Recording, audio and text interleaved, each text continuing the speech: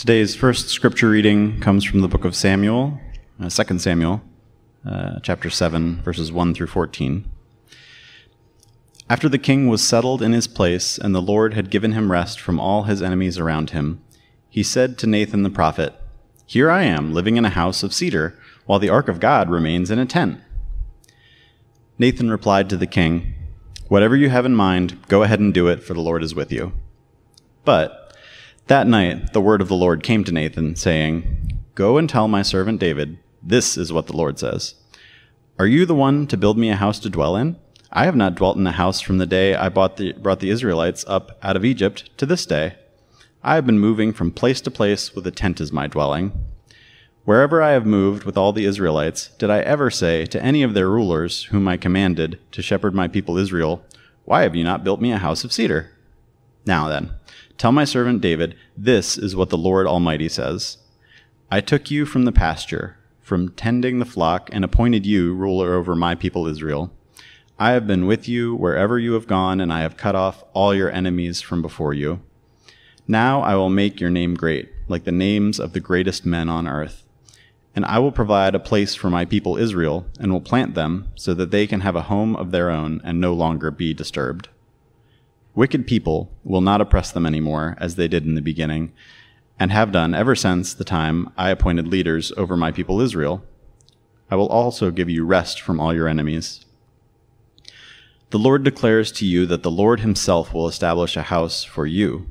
When your days are over and you rest with your ancestors, I will raise up your offspring to succeed you, your own flesh and blood, and I will establish his kingdom. He is the one who will build a house for my name, and I will establish the throne of his kingdom forever. I will be his father, and he will be my son. When he does wrong, I will punish him with a rod wielded by men, and with floggings inflicted by human hands." And the next reading is from the book of Jeremiah, chapter 23, verses 5 and 6. "The days are coming, declares the Lord, when I will raise up for David a righteous branch, a king who will reign wisely and do what is just and right in the land. In his days, Judah will be saved and Israel will live in safety. This is the name by which he will be called, the Lord, our righteous Savior." And our first New Testament reading is from the book of Ephesians, chapter 2, verses 19 through 21. "Consequently, you are no longer foreigners and strangers, but fellow citizens with God's people, and also members of his household, built on the foundation of the apostles and prophets, with Christ Jesus himself as the chief cornerstone. In him the whole building is joined together and rises to become a holy temple to the Lord." And now today's gospel reading. Mark 6:34. When Jesus landed and saw a large crowd, he had compassion on them, because they were like sheep without a shepherd. So he began teaching them many things. This is the word of the Lord. So last week, I traveled to Cincinnati to attend a national conference for Mennonites called Mennocon. And there was a number of interesting, it was my very first Mennocon, and so I engaged in a bunch of workshops and seminars. And one of them I participated in was called Nonviolent Direct Intervention. So perhaps in Mennonite language, that's pacifist protesting. The speakers set up a scenario for partners to act out with one another. So I paired up with a young man who was sitting next to me, and he found out he was from Oregon, and he worked on a farm, and he had come to Mennocon together with some youth as a youth sponsor, which means that he was an adult leader accompanying youth attending the conference. And so there was a situation that they set up for us, and the speakers asked us to imagine a situation where one of us, in this case it would be me, where I had to kick a dog. And then my partner would have to come and intervene. And so I came up with a scenario in my mind, and I began kicking the dog, right? So dog lovers, please, accept this scene, okay? So kicking a dog. And then he runs up to me and says, "Hey, what are you doing? Stop kicking the dog." And I replied, "But the dog it's biting one of your youth. I don't know what to do." And he stopped and said, "Oh, That's not what I expected. Okay, let's get the dog off. He jumped on the dog and wrestled it off. Like, we mined all of this, obviously. And as the speakers debriefed the group about the interaction, various people shared about how they felt and how their initials changed once they began interacting. Isn't that how it often works for us? We have an initial expectation based on what we perceive and based on our experience. And often our actions are well-intended. Like my workshop partners. He saw me kicking a dog, so he wanted me to stop. But we had to find a different solution that he originally did not expect. Doesn't God often work like that in our lives and in our world? As we go through the texts of the lectionary this summer in the God's Transforming Justice series, we're often given an opportunity to see how the living God transforms our view of the world, our view of the nature of God, and sometimes even our sense of what is right. Scripture reshapes how we see the world in light of the truth of God. In today's lectionary readings, I'd like to draw attention to a theme that I see links these texts together. In the 2 Samuel reading, there's this king who longs to build a suitable dwelling place for God. The Jeremiah text points to the kind of king who does this building of a just and righteous world. And the New Testament texts give us glimpses into this king that God sends and the kind of home that God dwells in. So we'll walk through this in 3 steps. One is just build it. Second is a just king. And third, when God's a good home for all. When God's at home, what does that look like? Just build it, a just king, and when God's at home, what does that look like? At this point in the story in 2 Samuel, it tells the story of this successful King David and how he has established his rule after years of hardship and war. He has escaped personal death threats from the previous king, Saul, and he's fought off neighboring nations to establish this kingdom. And even more importantly, he has recovered the greatest artifact in the worship of God for God's people, the Ark of the Covenant. And so when we come to 2 Samuel and we read the first couple of verses, after the king had settled in his palace and the Lord had given him rest from all his enemies around him, he said to Nathan the prophet, "Here I am, living in a house of cedar, while the ark of God remains in a tent." We're told that he was settled in a palace. The Lord had given him rest from his enemies. David recognized God's blessings on his life and on his people. The Lord God had carried him through all this difficulty. Life was good for King David. And he wanted to give God credit and honor where it was due. So he comes up with a plan to build a dwelling place for the Ark of the Covenant. He wanted a place that was befitting of God's glorious presence. In ancient times, this was a common practice for kings to build a temple in honor of their gods, particularly in times of peace and success. Or perhaps in today's language, we could say that he wanted to use his privilege and his power for good. He saw that what seemed to be lacking in the world around him, he wanted to address the problem. He wanted to go ahead and just build it because he could. And Nathan the prophet supports David's idea when David tells Nathan. And here, Nathan probably has more of his advisor hat on, less than his prophet hat. Just like a good friend would do for you if you were musing with your friend saying, "Hey, you know what? I'm thinking of going back to school." Or, "Hey, I've been thinking about renovating our home." And you, if your supportive friend, would probably say to you, "Hey, that sounds like a great idea to build your career or to build your home. So go ahead, just build it." In David's mind, to do right by God was to build this temple to house the ark. He had the power, he had the inspiration, he had the means, he had good intentions. But he missed one very important detail. We discover that the Lord desires to build a different house for God's presence. That night, the Lord speaks to Nathan, and he reminds him that God has never asked for a permanent dwelling place.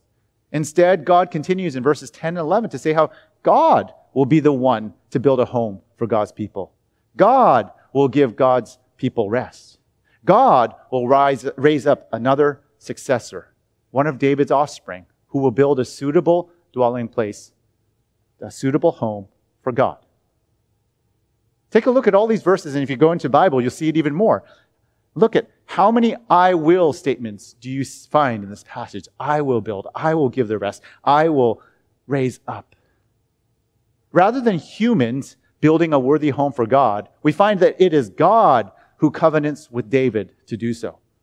And this coming king will build an everlasting home and an everlasting kingdom. God is the one who will build it. Now, that doesn't mean that we as humans have no part in this process, in building a kingdom of justice and peace. But God is the initiator in this work.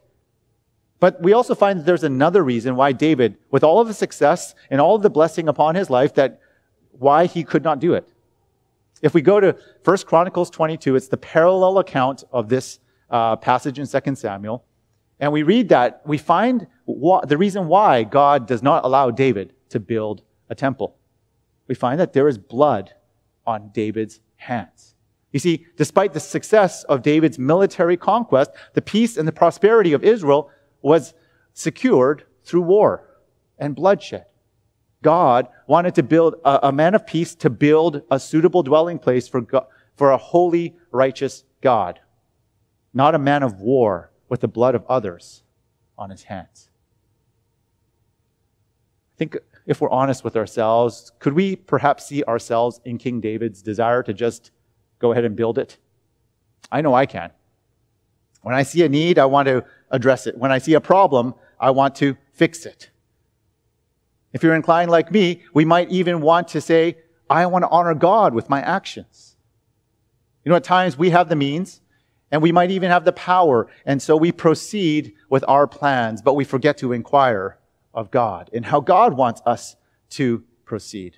We're eager to jump into action, but we forget to ask how God is at work in building a suitable dwelling place for God. And sometimes in our activity, we discover that all of our achievements and all of our successes are not always completely innocent. How many of us, if your parents have disciplined our children out of anger or out of frustration, just because we want a little bit of peace and quiet? Now, we can tell ourselves that we love our children, which we probably do, and that we want the best for them, which we probably do. But in the heat of the moment, at that point, we really just want the best for ourselves. Can you just be quiet? Stop asking me. Or how many of us have shared a juicy tidbit about a coworker with our bosses? Now, we can tell ourselves or tell others that, I'm really thinking about the team here, and I'm really thinking about the best for our company. But often it's about covering our butts or casting doubt on the abilities and character of a coworker. See, that line between selfishness and selflessness is often a little finer than we often like to think. The ends don't always justify the means. It's not always about good intentions. It's not always about what we think is best. This scene reminds us that we need another leader who builds as a man of peace. This text reminds us of the importance of hearing how God is at work in the work of God, building God's kingdom. That's why we need a just king. Now, on this side of the story, you may know that this prophecy points immediately to David's son, Solomon, who comes after and builds this glorious kingdom of Israel into an unprecedented blessing and wealth. And Solomon is the one who builds God's temple not through bloodshed, but through diplomacy and wisdom. He builds this glorious and beautiful temple that has never been reproduced again in history. And in his son Solomon, it would appear that God was faithful to his promise to David. But we find that this blessing, this glorious temple, does not last more than a generation. Within a generation, this glorious kingdom crumbled because of pride and ego and selfishness. There needed to be another kind of king that would come along and bring true righteousness, justice, and blessing.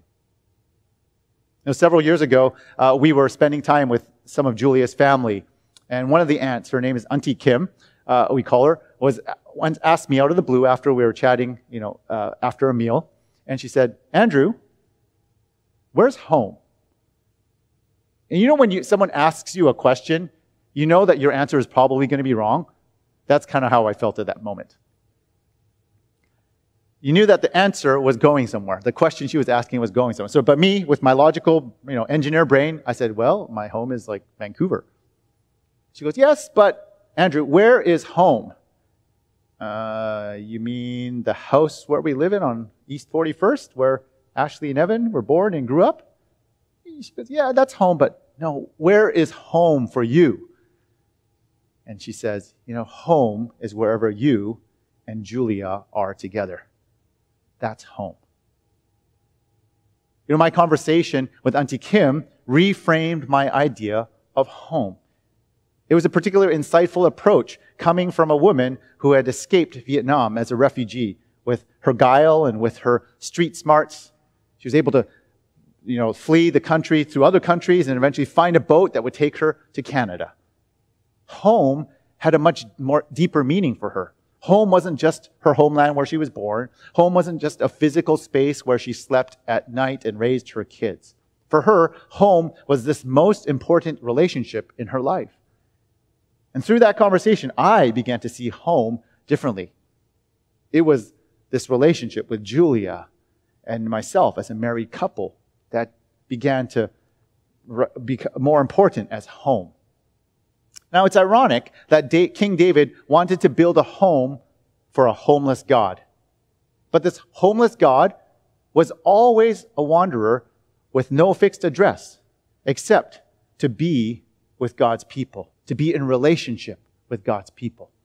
And this homeless God was, in David's eyes, we find the one who would actually end up building a home, not only for David, but for all of God's people. The living God would send another kind of king who would build another kind of home for us. Now we find that Jesus comes to build a dwelling place for God a very different way. Not through power and not through prestige, but through sacrifice.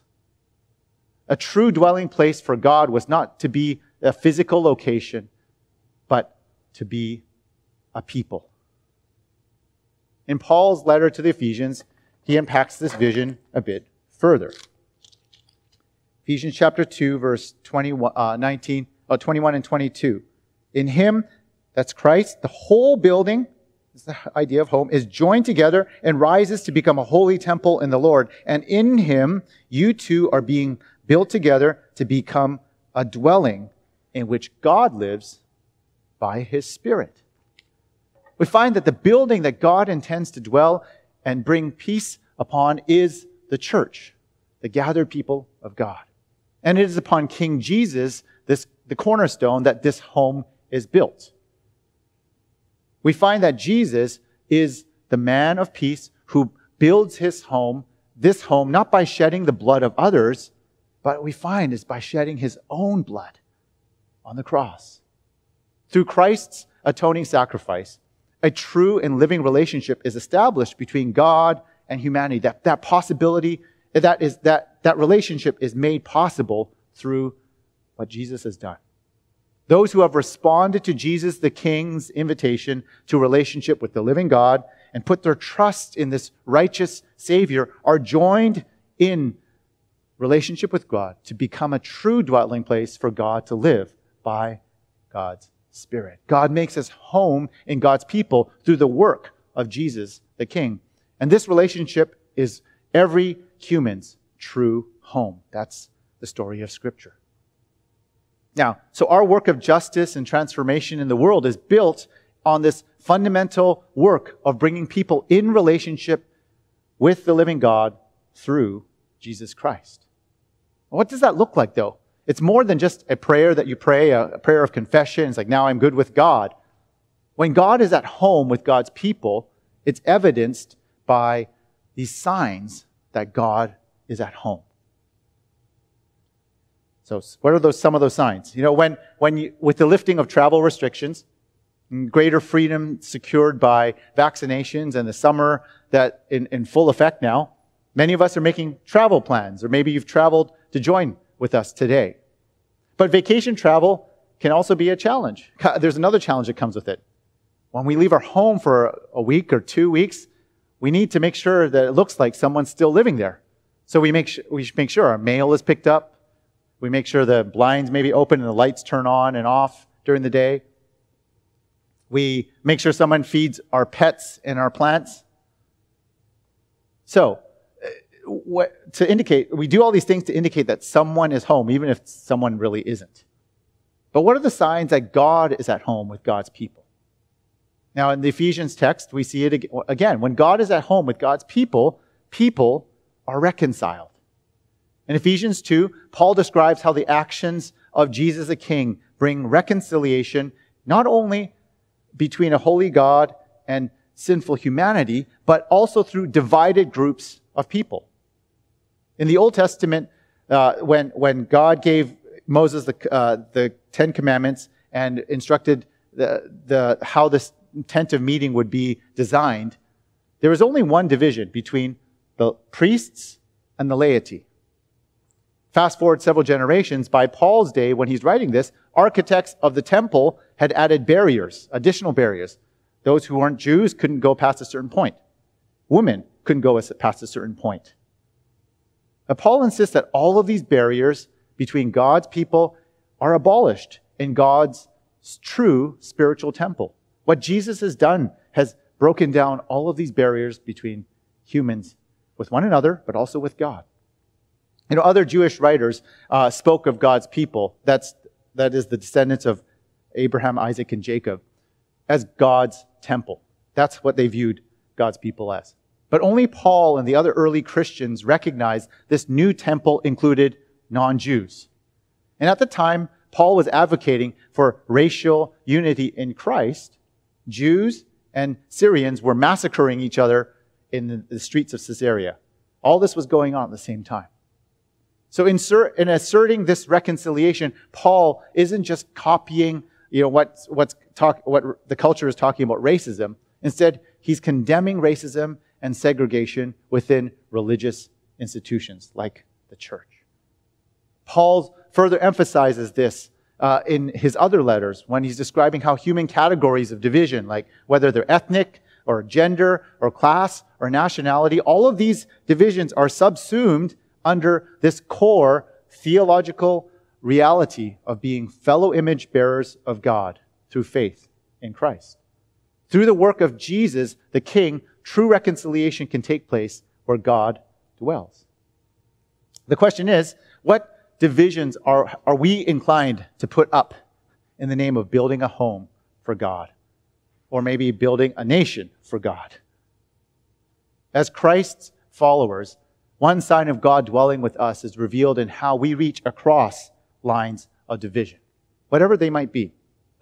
The media loves to throw fuel to this fire by categorizing our neighbors and our friends as progressives versus conservatives, or red versus blue, pro-vaccination versus anti-vaccination, real Americans versus immigrants, patriots versus libtards. The categories creep into our church as well.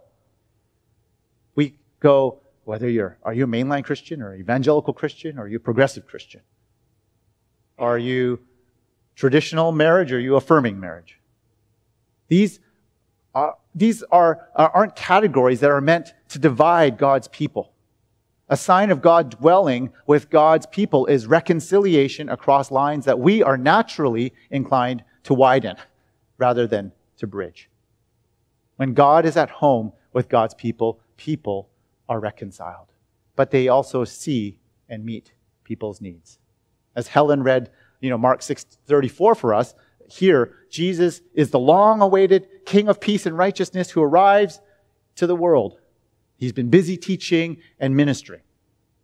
And now he's looking for some respite with his disciples. 6:34. When Jesus landed and saw a large crowd, so he'd been traveling, he's looking for a place to stay, he had compassion on them because they were like sheep without a shepherd. So he began teaching them many things. He's searching for rest. Life had been busy. He's just trying to find a quiet place, but he only finds that crowds have gone on ahead of him. Yet he does not retreat behind a security detail, and a walled palace. Instead, Jesus is moved with compassion for the needs of those around him. He feeds them. He heals them. He restores them. He transforms them. This king sees people where they're at and moves towards them with compassion.